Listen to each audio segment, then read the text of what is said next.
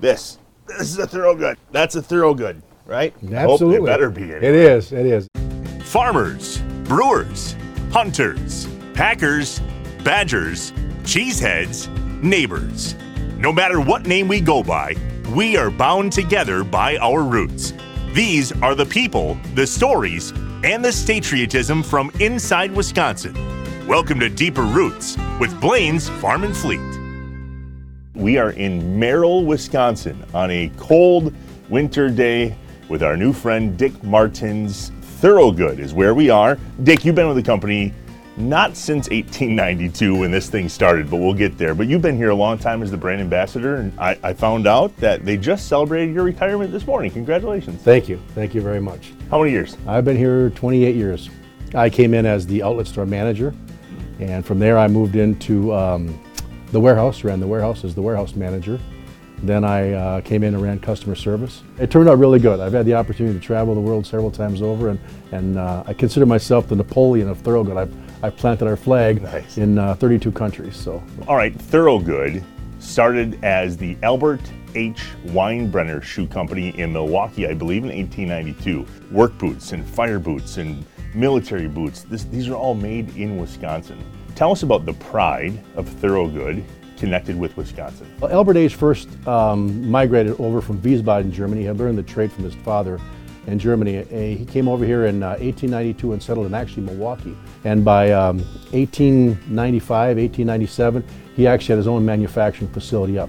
He had hired a partner, Joseph Pfeiffer. Him and Joseph really created the Weinbrenner Shoe Company and started cobbling shoes for what was then job-fitted footwear. In 1935, they started the facility in Marshville, Wisconsin, and 1936 here in Merrill.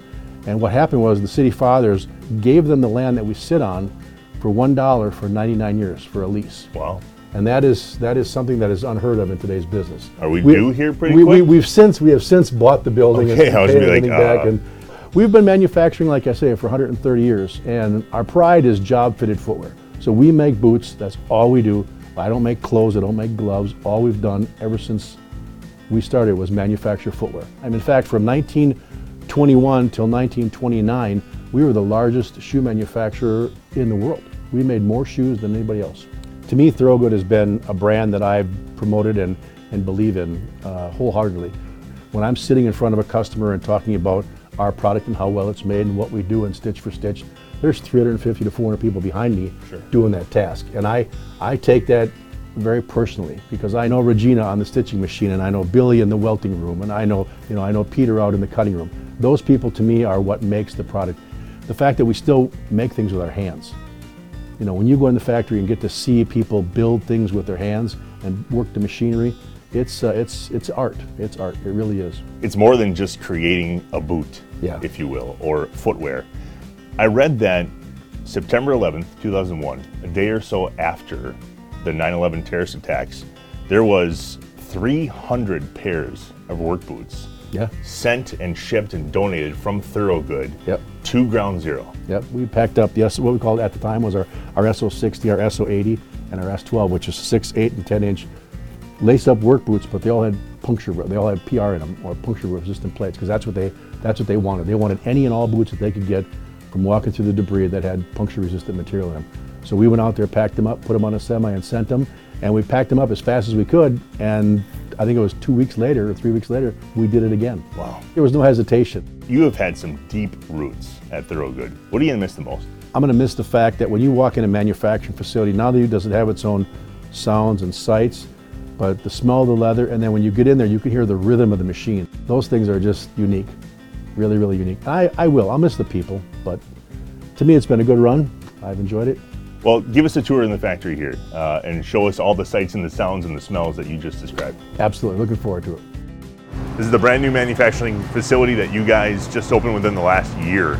Yep, this is where the magic happens. I'll point out our hide up there. That's a typical cow hide, and you can see the different parts of where we cut the hide from. All these different parts are cut out of different parts of the hide. Wow. You smell that? Yeah, I do smell that. You smell that leather? I told you. Wow, it's like instantaneous.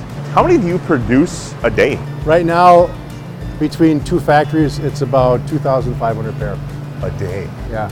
And what you're walking into now is the raw material warehouse. So everything here will be racked and put on what we call a saddle and then brought out to the factory for production. This will make 8 cases of shoes. A case of shoes. So this will make 12 pairs. This is an 834-6325. So this is going to be a black postal shoe. So I want to show you what a typical cowhide looks like. This is a piece of our tobacco Badlands. That's what I'm wearing? That's what you're wearing. The cutting board This area. is the inspection for leather area as well as our textile cutting area. There's no other way to get this. This has been the same leather for... We've been getting leathers tanned since the early 1900s. There's no other technology involved. You ever used deer leather? We have not. We've used kangaroo. Kangaroo? Yeah. I would have guessed kangaroo like 3 days from now at this point. This machine runs about 2 or 3 days a week, and it can cut everything we need in one day, what we need in a month. Of course. It cuts everything. Technology has probably changed how you build shoes or make shoes over the course of the last 130 years. But at the end of the day, a shoe is a shoe is a shoe, is it not? A shoe is a shoe is a shoe at the end of the day. Absolutely. You can design different ways of shoes and you can use different materials, but when it comes to putting the shoe together, you're either going to Goodyear welt it, which we do in this factory, you're going to cement it, or you're going to direct inject. Wow. What we're doing here is we're entering the cutting room. And what the ladies are doing is they're taking the hides off the saddle, they'll put it on their cutting board, they grab the dies from the die area for the shoe that they want, and they'll hand cut these components out. Wow. Hand cutting at the end of the day. Yeah. All right, Dick, this is the oldie but a goodie here. What year? Yeah. So this 1893? Yeah. What? Yeah. So this machine does this stitch. Yeah. That's the 3-needle purity Wow. stitch. It's an accent stitch. It doesn't stitch any 2 pieces of leather together. It's an appeal that makes this silhouette iconic. Wow. Right there. Yeah, right there. And it's 3-needle. Yeah, it's through the... This shoe came through that machine? Yeah. Well. At one point in time. Wow. I wonder how many hands have been on this machine. I think about how many shoes it's made. The stories that this machine could tell. Yeah. And like I say, there's only 2 people that can run this. And what Brittany's doing over here is Brittany's doing the mock. So she'll take it from this, because it's been embossed, Yeah. to this. Yeah. I see that. What's after this? They finish them up, they put the laces in, they put the tags on in a basic 6-inch boot. There's going to be roughly 60 people that'll touch that product and 115 operations. Now So they're yeah, done. now this is done. This is done. This is done. Ironically, in the process of making boots here at Thorogood, this is where it ends. And literally, what, 21 days, man, this is where your career ends. This is where it's going to end. Well, this has really been a pleasure. Thank you for walking us around and telling us your story and then telling the Thorogood story, because I don't think you can tell your story without telling this story. You're know right. what I mean? You're right. Really, really cool. It's been definitely part of my life and a really, really good part of it. Yeah, you leave it in a good place. Thank you very much. Thank you. Appreciate this. Thanks you. for having us. You bet. You landed here in your mid-30s. I did. Yeah, I did the math while you were talking. I was wafting and I looked over and she was laughing at me. You tell people you're from Wisconsin, the first thing they say is, "Oh, is that by Chicago?" It's like, "No, I'm north of Chicago." "Oh, you're in Canada?" Are you a double nodder? I am, but not that way. What do you mean not that way? Do what you're gonna do, but you do your bunny ears. You know, you were. In I was all right? Yep. Bunny ears. Stop. No. See, you're doing it backwards.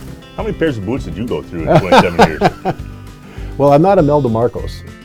That ties up episode 9 of Inside Wisconsin's Deeper Roots with Blaine's Farm and Fleet. Dad joke, had to. If you have a Deeper Roots story that you would like us to share, we're listening. Just go and fill out the form on the website, farmandfleet.com/deeperroots. We want to tell your story. Just go fill out the form. Let us know. If you'd like to learn more about Thorogood's incredible boot-making legacy up there in Merrill, check them out online, thoroughgoodusa.com. And as always, remember to like us on YouTube and hit subscribe. And if you're listening to the podcast, go leave us a 5-star review here at Inside Wisconsin and Deeper Roots with Blaine's Farm and Fleet. We'll see you soon. Talk to you later. Bye.